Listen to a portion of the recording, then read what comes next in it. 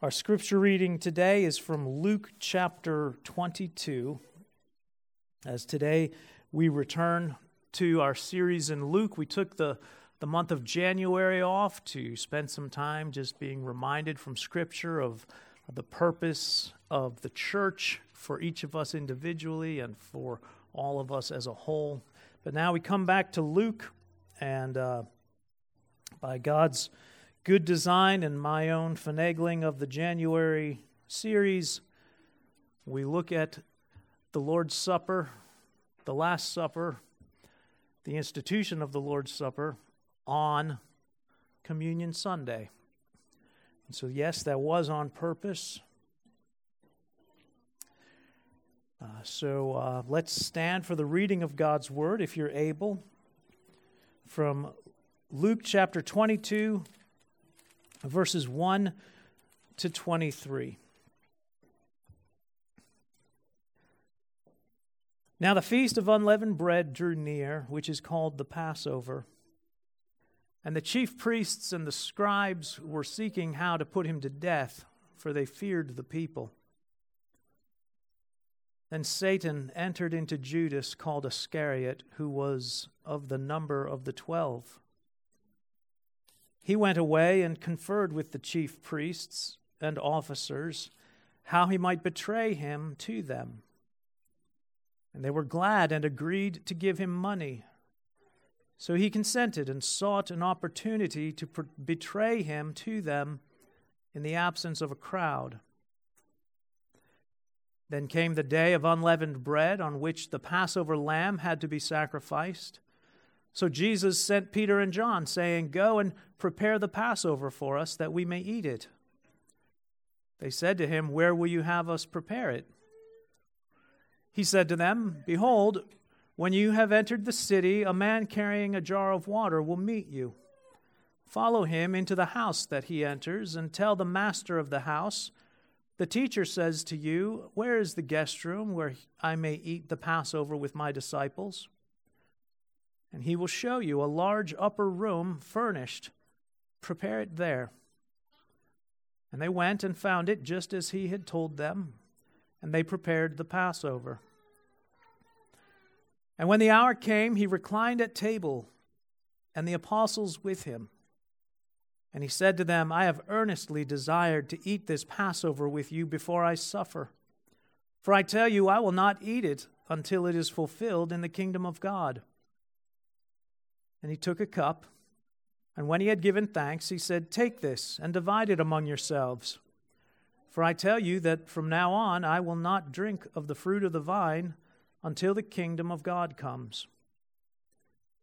And he took bread, and when he had given thanks, he broke it and gave it to them, saying, "This is my body, which is given for you. Do this in remembrance of me." And likewise the cup after they had eaten, saying, "This cup that is poured out for you is the new covenant in my blood. But behold, the hand of him who betrays me is with me on the table. For the Son of Man goes as it has been determined, but woe to that man by whom he is betrayed." And they began to question one another, which of them it could be who was going to do this. The grass withers, the flowers fade, and yet the word of the Lord remains forever. You may be seated.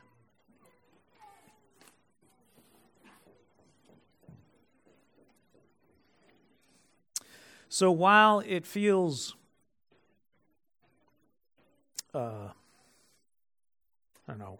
wise, convenient to have our passage arranged for Communion Sunday, on Communion Sunday, about communion, it also means that we are in now,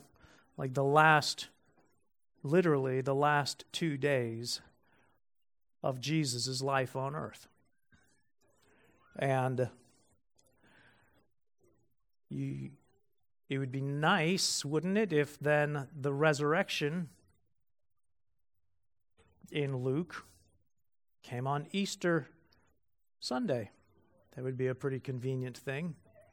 But it means that we will be spending the next 8 weeks in the last 2 days of Jesus' life. And that just seems like a long time to slowly go through the arrest and the trial and the crucifixion. But we will see. We'll look at that together and decide. Well, I'll decide and you'll come faithfully and listen. And I appreciate that. But today we're looking at the beginning of those days, what seems to be a lot of preparation for something new. Some of those preparations we'll see are pretty dark and sinister. Some of those preparations are pretty mundane, just normal, everyday preparations. And some of those preparations have been made before the foundations of the earth were even laid. And then we'll also look at this new meal, and even, hopefully if there's time, seek to understand what is it that Jesus means by this new covenant. But first, let's look at these preparations. The first, just sort of the dark and sinister preparations in verses 1 to 6. Verse 1, we're told that this is the feast of unleavened bread is approaching. It's called Passover. It was introduced in Exodus chapter 11. It was introduced alongside of the 10th plague in Egypt, by which God delivered his people from slavery and from bondage. There was a lamb that was to be slaughtered. And the blood from that lamb was to be put on the doorways of their homes. And the people were to eat the lamb entirely, and any leftovers were to be burned to ashes. And they were not to leave their homes, because that night the angel of the Lord, the angel of death, was going to come through the land of Egypt, and every home that was not covered by the blood of the lamb, the firstborn in every home would die. All the way down to the cattle, the slaves, the noblemen. Every firstborn would die if the home was not covered in the blood of the lamb. But if the angel saw the blood, then the wrath, the death, would pass over the house. God would pass over them and not pour his wrath out onto that household. And that meal, or that death, God used the death of the firstborn, including the firstborn of the Pharaoh himself. He used the death of those firstborn sons as the final plague that would mean the deliverance of Israel, of God's people, from slavery. They were delivered by the death of the firstborn sons of their enemies. And as a result, God gave them a meal to celebrate every year, to commemorate, to remember that they had once been slaves in Egypt, but God delivered them through this lamb. They would eat this lamb, and along with the lamb, they would eat bread that would be called the bread of affliction. And they would eat bitter herbs, and they would have a meal with songs and with sayings and recitations, and they would remember and recall God's faithfulness to them even when they were in slavery, that God delivered them. All because he remembered. He remembered his promise that they would be his people, that he would be their God, that he would be with them. This was one feast. There were several feasts and sacrifices in Israelite law. This was one of a few that it was mandatory to be celebrated in Jerusalem. You had to be inside the city limits to celebrate this feast, this Passover.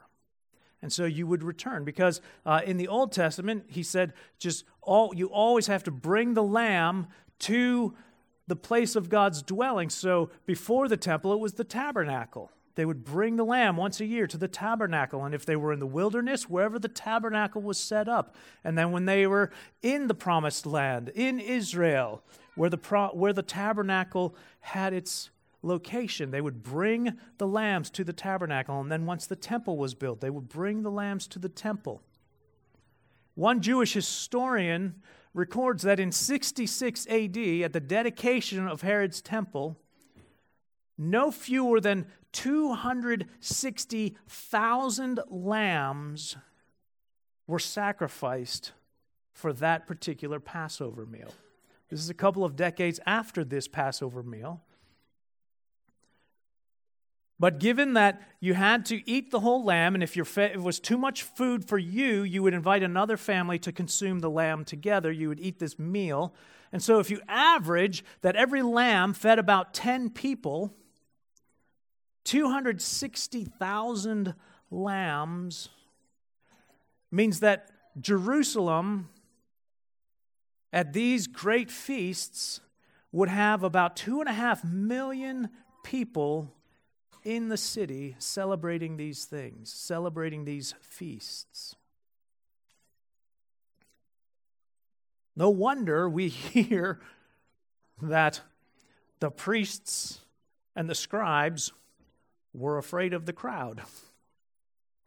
It's a big crowd. It's one of the two things we learn about these priests and the scribes, the leaders, the religious leaders of God's people at the time. We learn two things. One, they're looking for a way to kill Jesus. Two, they're scared of the people. Fortunate for them, there was a man who was willing to help them. And it's not just any man. Luke only mentions Judas by name one other time in the entire gospel, and that's simply in a list of the 12 disciples. That's the only time Judas is mentioned until chapter 22, and he's mentioned 3 times. And all 3 moving in a direction of closer and closer intimacy. First, we're told he's one of the 12. So he's not just one of the 70 followers or even the hundreds of followers of Jesus. He's one of the 12 specifically chosen to be apostles, the closest to Jesus. The 12 men he poured his life into and himself into for 3 years. Then at the end of our passage, Jesus says, "The hand of the one who is going to betray me is with me on the table." He's not just one of the 12. He's here eating this intimate meal with us. And then at the end of chapter 22, at the arrest, he will betray Jesus with a kiss. There's an intimacy, a closeness to this relationship. And it's not merely that he was willing to help, that they sought him out. Did you see this in this passage? He went to them. There's so much speculation as to why. Why Judas? Why? I mean, some speculate that perhaps it's because just things weren't moving along fast enough, that perhaps he was trying to force the issue, bring it to some level of confrontation. Jesus is, maybe it was Jesus is the Messiah. We got to show them. Whatever the reason, it is a faithless unwillingness to just follow Jesus, to hear his words, to allow Jesus to do what he is here to do. It's a frightening thing to read, isn't it?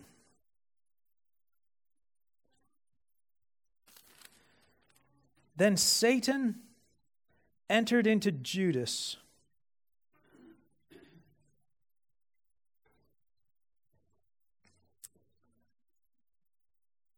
Satan and Satan's messengers, often called evil spirits or demons, they are Satan and his messengers. They're referred to as accusers, as tormentors, as liars, as tempters. They have power to do physical harm to those that they are tormenting. As I did just a short kind of looking through every passage about demons and Satan, nowhere in Scripture do we see that demons or even Satan have the power to take the controls of a person and cause him to sin in a way that goes against his own desires and nature. To read that Satan entered Judas is not to read that Judas is not guilty.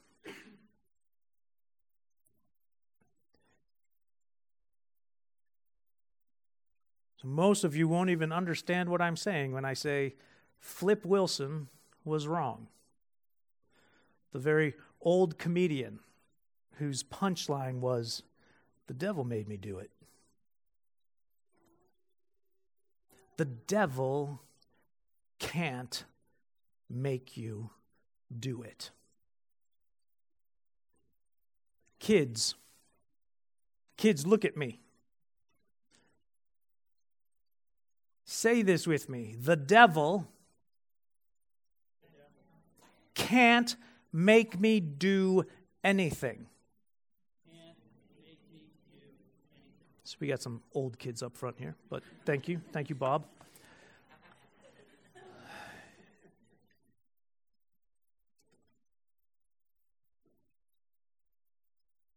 The devil can tempt you. The devil can torment you. The devil can lie to you and accuse you. I mean, his 1-2 punch that the devil has, that he uses most effectively, is first he'll lie to you and say, "It's not a big deal. It's not a big deal. God wants you to be happy. Just do it." And then his second one is, "Oh man, you have totally screwed that up. There's no way you're a Christian. There's no way. Did you see what you just did? Did you see how easy that was for me? You are useless. You're hopeless. I wouldn't go talk to God now."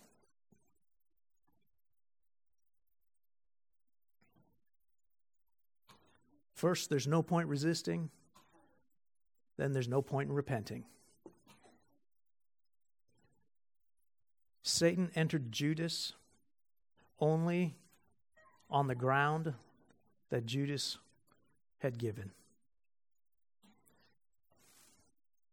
We're told that later in this very passage, Jesus will warn Peter, "Satan has asked to sift you like wheat."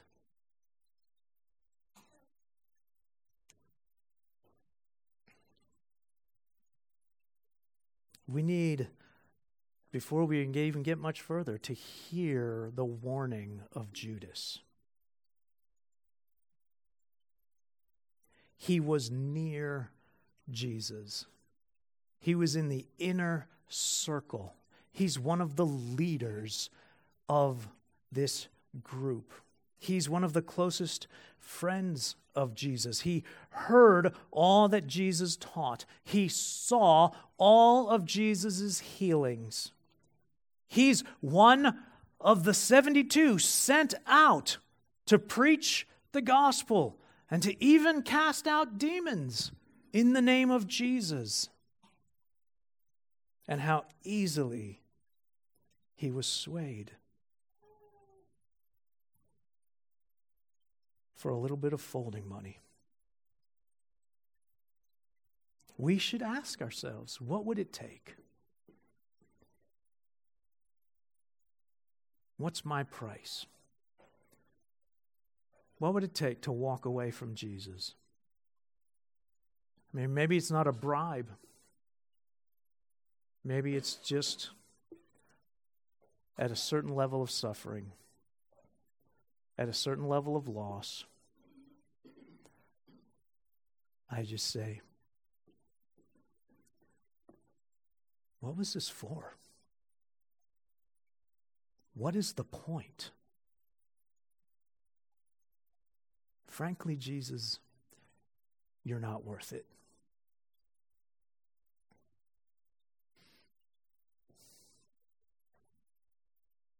The preparations have been made. And now Judas will simply wait for a time when there are no crowds around. This may explain the sort of quiet preparations Jesus makes for their Passover celebration. He takes two of his closest, two of his most trusted 12, Peter and John, and he tells them, go make preparations. I will not have this meal interrupted. This is too important. We need a quiet, private place to do this. Go take care of this. So what are these preparations?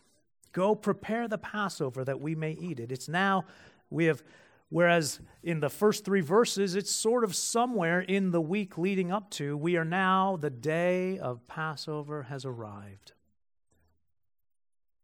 The day came of unleavened bread on which the Passover lamb was to be sacrificed. And so he tells them, go and make preparations. A lamb is going to be slaughtered. They need a lamb for this preparation. With over 200,000 lambs being slaughtered, it's going to take a long time, even for a lot of priests. Preparation is needed. There's the unleavened bread, the bread of affliction that needs to be either made or purchased or procured. There are the bitter herbs. There's a place that needs to be prepared. At these special feasts and special dinners, they wouldn't sit at tables. They would recline together. They would put rugs and pillows down, and they would all lean in a circle with their feet kind of expressing outward in a star shape, and they'd lean on their left arm while they ate with their right arm, and it would be an intimate gathering. This space needs to be prepared. And they say, well, where? Where should we do that? And this is another place where the questions arise. Did Jesus simply know, because he's the Son of God, what was about to transpire? Or did Jesus make plans?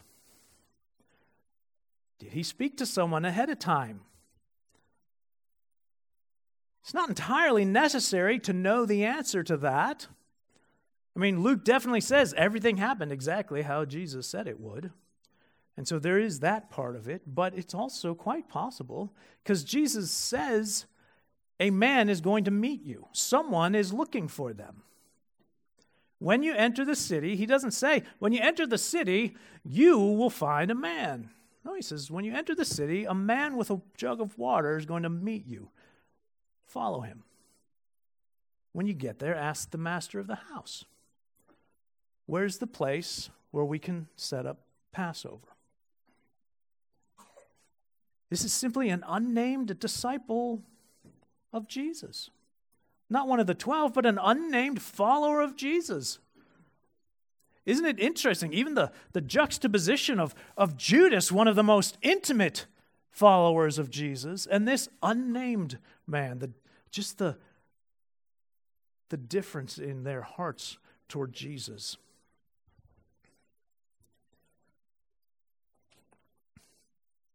And so they go, and they prepare. They find everything as Jesus has told them, and so they prepare the meal and the room. A lamb, some bread, some bitter herbs, and some wine, a room with some cushions and some carpets and rugs so that everyone is comfortable. It's all so normal. It's all so mundane. I mean, it sounds special to us because we don't have these feasts, these Passovers. But it's a Passover that he can say to Peter and John, go set this up for us, because it is a thing that they have experienced every year of their life since they were children. Passover, that celebration, that reminder. God delivered us. And so just real quickly, before we get to the new meal and the new covenant, one other piece of preparation that shows up at the end of the conversation, when Jesus says in verse 21, "But behold, the hand of him who betrays me is on the table with me. For the Son of Man goes as it has been determined, but woe to that man by whom he is betrayed."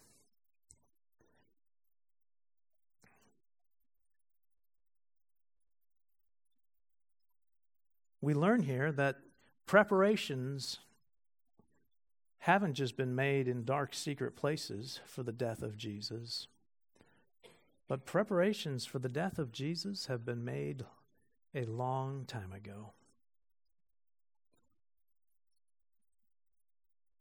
The Son of Man goes as it has been determined. In Isaiah 53, telling us of the sacrifice of the suffering servant, the end of Isaiah 53 that talks about the man of sorrows, acquainted with suffering, stricken by God, afflicted, and for our sins, we're told in verse 10 or 11, yet it was the Lord's will to crush him. In Peter's first recorded sermon at Pentecost, he'll say, "This man whom you killed, though it was according to the very will of God, it was according to the plan of God, yet you killed him." And in other passages in Romans and in Ephesians, "Blessed be the God and Father of our Lord Jesus Christ, who before the foundations of the earth claimed us." How? Through the death of Jesus Christ. In Revelation 13, the celebration that our names are written in the book of life by the blood shed by the Lamb. Our names were written before the foundations of the earth, John will tell us. Before the foundations of the earth, the death of the Son of God was planned for our salvation. Not the death of the firstborn son of God's enemies, but the death of his own Son, that the wrath of God would pass over us, we who abide under the blood of Jesus Christ. You know, it raises the two sides of truth that the Bible never is afraid to raise, though our heads get all bent out of shape when we try to think too much about it, about God's sovereignty and providence and man's responsibility for his actions. The Son of Man is going exactly where it has been determined for him to go. But woe to that man through whom this is going to happen.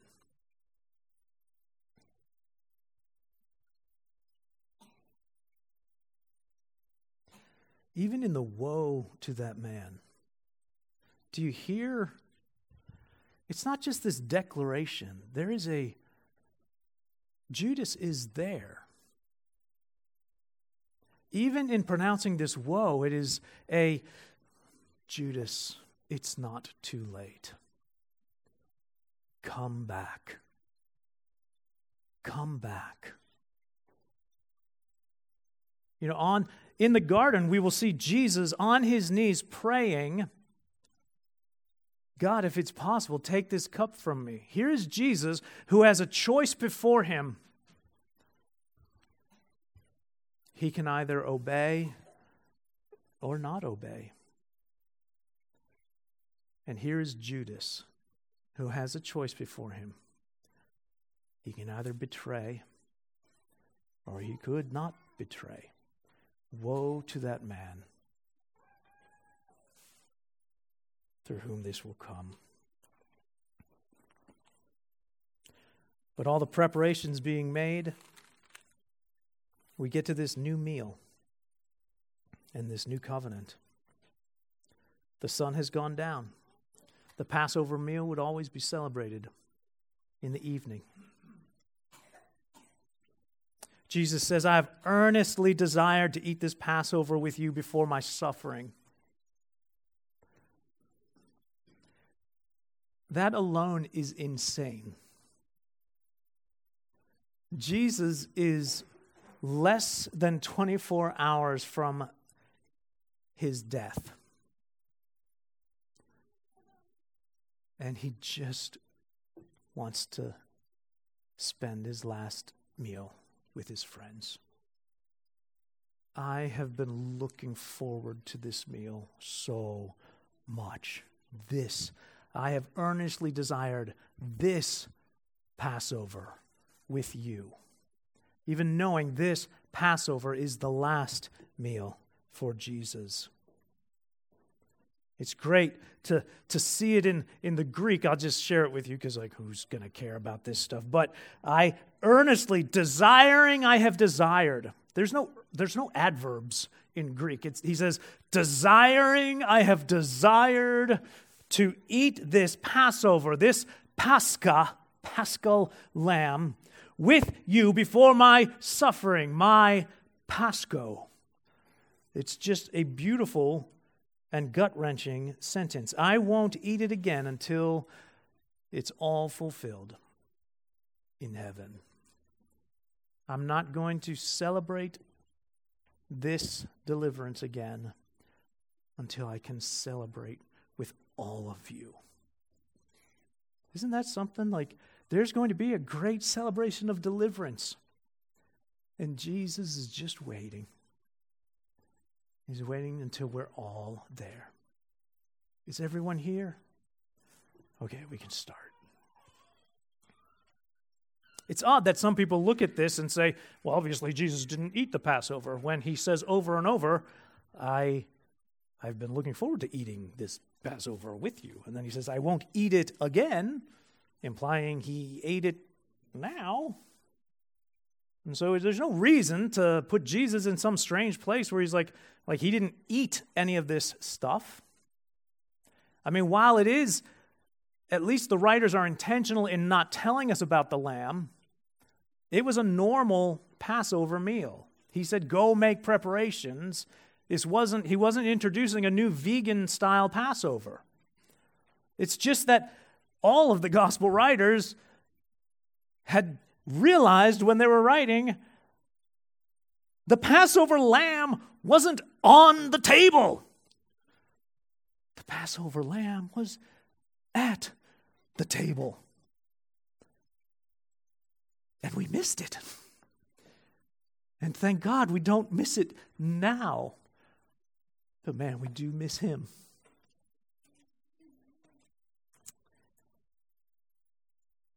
Luke's the only writer who tells us there's more than one cup of wine. In a traditional Passover meal, there are 4 cups of wine. Luke acknowledges 2 of them. The others simply point to the 1 cup of wine that comes right after supper. But there's the cup of sanctification. Each cup was to celebrate some aspect of God's promise in Exodus 6 of how he would deliver his people. And so each cup of wine that they would drink through Passover, they would focus on some aspect of God's deliverance. So, for example, the first cup is called the cup of sanctification. And the first thing in Exodus 6:6 says, I will bring you out from under the burdens of the Egyptians. So I will bring you out. Sanctification literally means to be separated out. I will bring you out. I'll separate you from the Egyptians. The second cup was the cup of deliverance. God says, I will deliver you from slavery. The third cup is called the cup of redemption or the cup of blessing. And he literally says, I will redeem you with an outstretched arm and with great acts of judgment. And then the last cup is the cup of praise, or the cup of Hallel, which simply means praise. I will take you to be my people, and I will be your God. And after that cup, they would sing Psalm 118, one of the psalms called Hallel, or Hallelujah. Jesus takes the cup after giving thanks, but before the meal has begun. And he says, take this cup, divide it among yourselves. I'm telling you, I'm not going to drink of the fruit of the vine until I can drink it with you.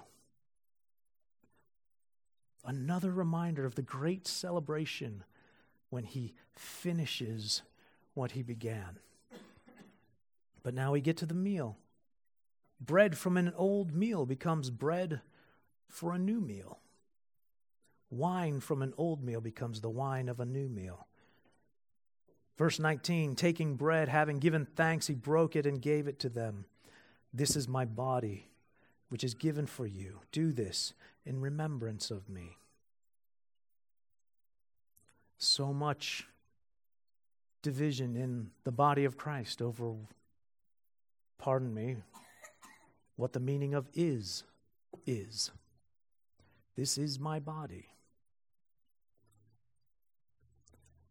It signifies my body. It represents my body. After all, the disciples aren't confused about where Jesus is. He's sitting right in front of them. They see his body. Normally, the sentence is, this is the bread of affliction, which our ancestors ate when they came from the land of Egypt. There was no confusion about how old the bread was they were eating. When it was told to them, this is the bread of affliction that our ancestors ate, nobody got a little queasy and wondered, how do you keep bread fresh for so many thousands of years? No, they understood. This is our partaking of this bread is our partaking in that bread. It's a representation. It signifies, it points to, this is my body. Given is the significant word. Broken is the incidental verb. In order to distribute the bread, it had to be broken. The breaking of the bread wasn't the point of the symbolism. In fact, in reading and studying this, I realized I say this wrong a lot every Communion Sunday. Because Jesus is the Passover lamb, and one of the stipulations of the Passover lamb was not a bone of its body was to be broken, even in the consumption of the Passover lamb. And there's even passages that say, and so he fulfilled the scripture that not a bone in his body was broken. It's not that the body of Christ was broken for you. It's that the body of Christ was given for you. This is my body given for you. It's this little preposition that carries so much weight, especially the Greek preposition for. In one sense, it's given.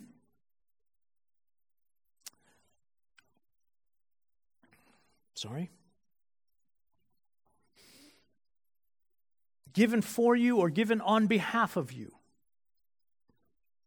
But in another sense, it's given for you, given in place of you. So we're approaching baseball season. I mean, nobody even cares about next week's game anyway, so. But when they announce it, you go to Nationals Park and he says, now batting for the Washington Nationals. Like he's batting on their behalf. What he does at the plate is for the benefit of the team. He's batting on their behalf. But then sometimes you get a out-of-shape pitcher who somehow accidentally gets on base. And so they put in a pinch runner. He also is running for, but not just for the good of the team, but he's running in place of the man on base. However far he gets around the bases counts for the man. Not so much his record, but this is where Jesus is so much better than baseball. This is my body given for you on your behalf. It is for you. It is a blessing for you, but also in your place. This is my body. This is myself given for you. I give myself not just on your behalf, but also in your place. My death counted for you. Do this in remembrance of me. And so after supper, the third cup, the cup that comes after supper, the cup of redemption, I will redeem you. This cup is the new covenant in my blood that is being poured out for you. Like the bread for you, my blood for you. Blood, life. In Genesis, the warning after the flood, you may eat the animals, but don't eat them with their blood in them, because the life is in the blood. In Acts, when they are telling the new Gentile Christians, the new Greek and Roman Christians, you will not need to be circumcised, but the instruction they give, but just don't drink the blood of animals. Why? Because they were just grossed out by weird Gentile practices? Because it was icky? Because it was unsanitary? No, because the life is in the blood. Jesus says, this is my blood poured out for you. This is my life poured out for you.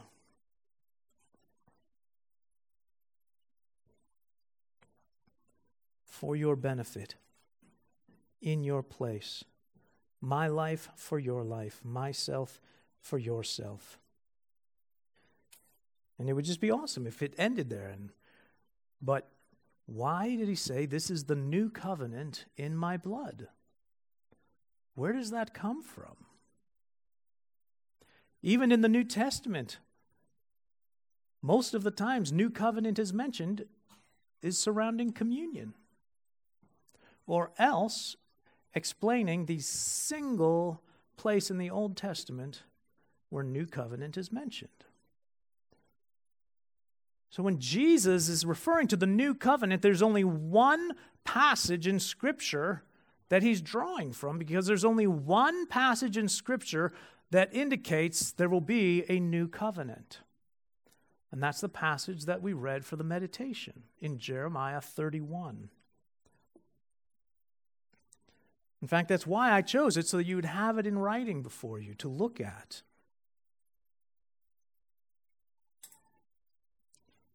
All three places in that passage where we see made or established, literally the Hebrew word is cut a covenant.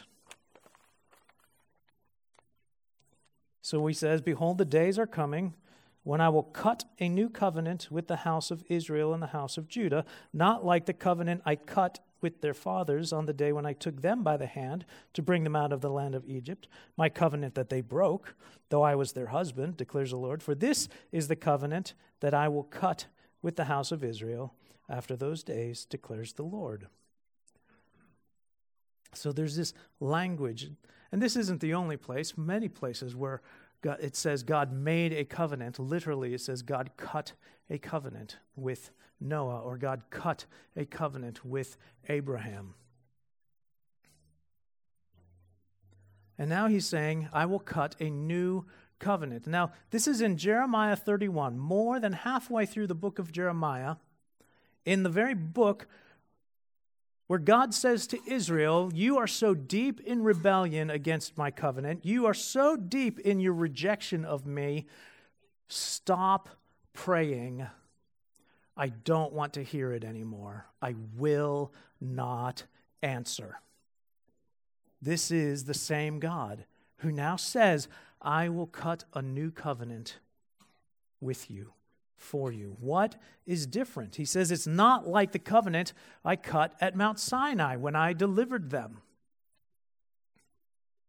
So what's different here? Is it intimacy? Is it a more intimate covenant? No, he says, at that covenant, I took you by the hand. I took them by the hand. It was an intimate covenant. Is it a covenant based on grace now instead? No, I married you. I became your husband. It was all by grace. The covenant cut at Mount Sinai was not faulty. The recipients of the covenant were faulty. Israel was a covenantal train wreck, as one author put it. And so if intimacy and grace aren't new, what's new? This covenant will not be undone by man's fickle and rebellious heart. Your sin will not undo or end or break this covenant. There is still law. That's not different. He says, I will put my law within them and write it on their hearts. I mean, is that what's new? That God's going to write the law on their hearts? Well, no. That's throughout the Old Testament. That's the whole point of the law. In Deuteronomy 6, these words that I command you today shall be on your heart. Isaiah 51, listen to me, you who know righteousness, the people in whose heart is my law. Psalm 119:11, maybe you've memorized this. Your word have I hidden in my heart so that I won't sin against you. So it's not an elimination of the law, and it's not the ingraining of the law. What's so new about this covenant? It's intimate. It's by grace. There's law. The law is written on your heart. All of these things occurred before and were part of the covenant. What's new is the scope. What's new is the success of the covenant. One sign of that success, Jeremiah says, is that, listen, one day, there will be a day that it will be so complete that you won't even need to teach each other. You won't even need to say, know the Lord, because everyone will know me, from the least to the greatest. Now, it's odd that we take that and think that must be the Holy Spirit season. Like, that's now, right? We don't, and it's like, well, do you feel like that's now? Do you feel like now that I'm a Christian, I haven't needed a teacher in 17 years? I got the Holy Spirit and everything made sense. That doesn't make sense. That itself doesn't make sense. And it's a strange thing that God would say, hey, the elders, one of their qualifications, they need to be able to teach. Who? Why? You just said we don't need teachers in the new covenant. Or even last week, when we finished up our time with the church, why does God give apostles and prophets and evangelists and shepherds and teachers to instruct God's people and equip them if God's people are fully instructed and equipped? They don't need any instruction. This is saying, like, it's going to be completed. The new covenant, like, it won't end until God has accomplished it, till he has brought us to that final meal when we have been brought home, and we will know. What a great promise.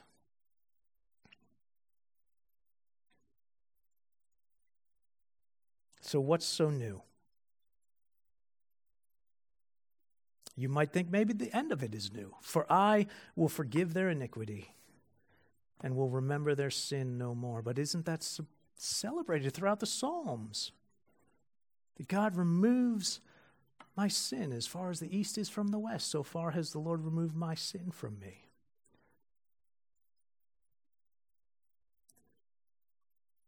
Everything in the covenant and in this new covenant rests on this. Will God forgive sin, or will he keep a record? Jesus says, this is the new covenant in my blood that is poured out for you. Did you notice what was missing or what's missing in Jeremiah 31? I know that's a weird question. Did you see what's not there?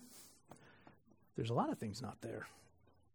At Sinai, Moses took the blood of the sacrifice and he poured it out onto the altar, half of it anyway.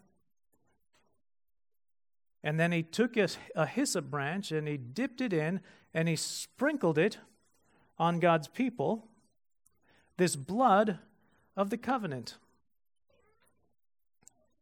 Where is the blood of the new covenant? It's alluded to, I will cut a new covenant, not like the covenant I cut before. This covenant I will cut for you. Jesus is the missing link between the promise of the new covenant in Jeremiah 31 and the consummation of the new covenant when we are all finally home. The blood of Jesus makes it a new covenant, not the blood of lambs, not the blood of goats. One final sacrifice to end all sacrifice. One sacrifice to which every sacrifice pointed and finds its fulfillment. Every sacrifice was a sign of the perfect sacrifice. And now he's saying that sacrifice is here. This is the new covenant in my blood that is being poured out for you, in your place, on your behalf. Never forget. Let's pray. God, we come to this table to remember you gave your body for us. You gave yourself for us. To remember, you gave your blood for us. You gave your life for us. We remember and we celebrate. We are your people. We are your children. You are our God. You have made us to be your children. We pray, God, that you would remind us, restore us, encourage us, feed us, strengthen us for the work you still call us to. Write your law on our hearts. Give us a desire for you and for your ways over ourselves and our ways. Grant to us that we would heed the warnings of Judas.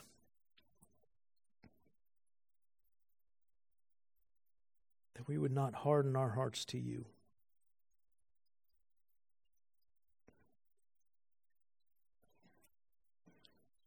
God, thank you for your word, for your sacraments. Thank you for yourself. In Jesus' name, amen.